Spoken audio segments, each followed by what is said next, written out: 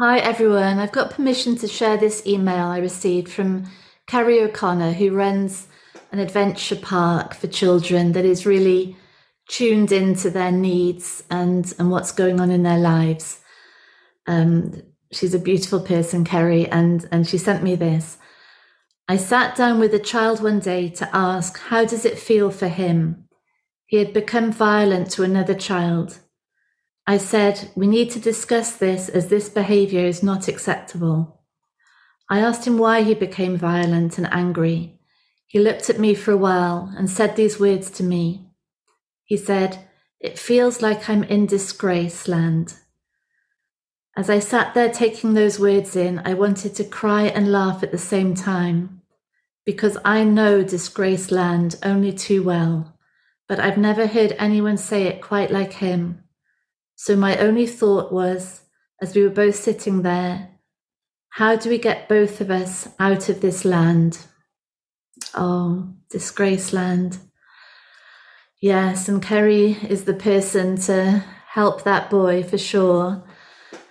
And disgrace land for all of us, I think, is the shame that we feel. It's this sense of existential wrongness of not being right, not being how we should be, of not comparing to others, of not being able to control our behavior or our emotions. And I would say that this exploration that really profoundly looks at disgrace land and how it's made of shame and insecurity and need,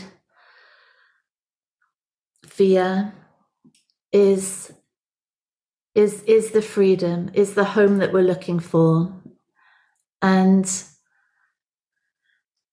it's revealed, I would say, in every conversation, just as Kerry has done here, seeing for herself in this conversation with this child, and then together, both of them exploring what it is and how it disappears, really.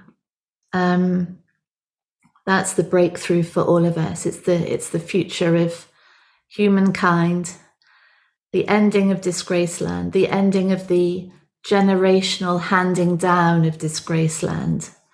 It stops with us, and it stops through an exploration of what it is, where it came from, and what we really are that can never be anything to do with a land called disgrace.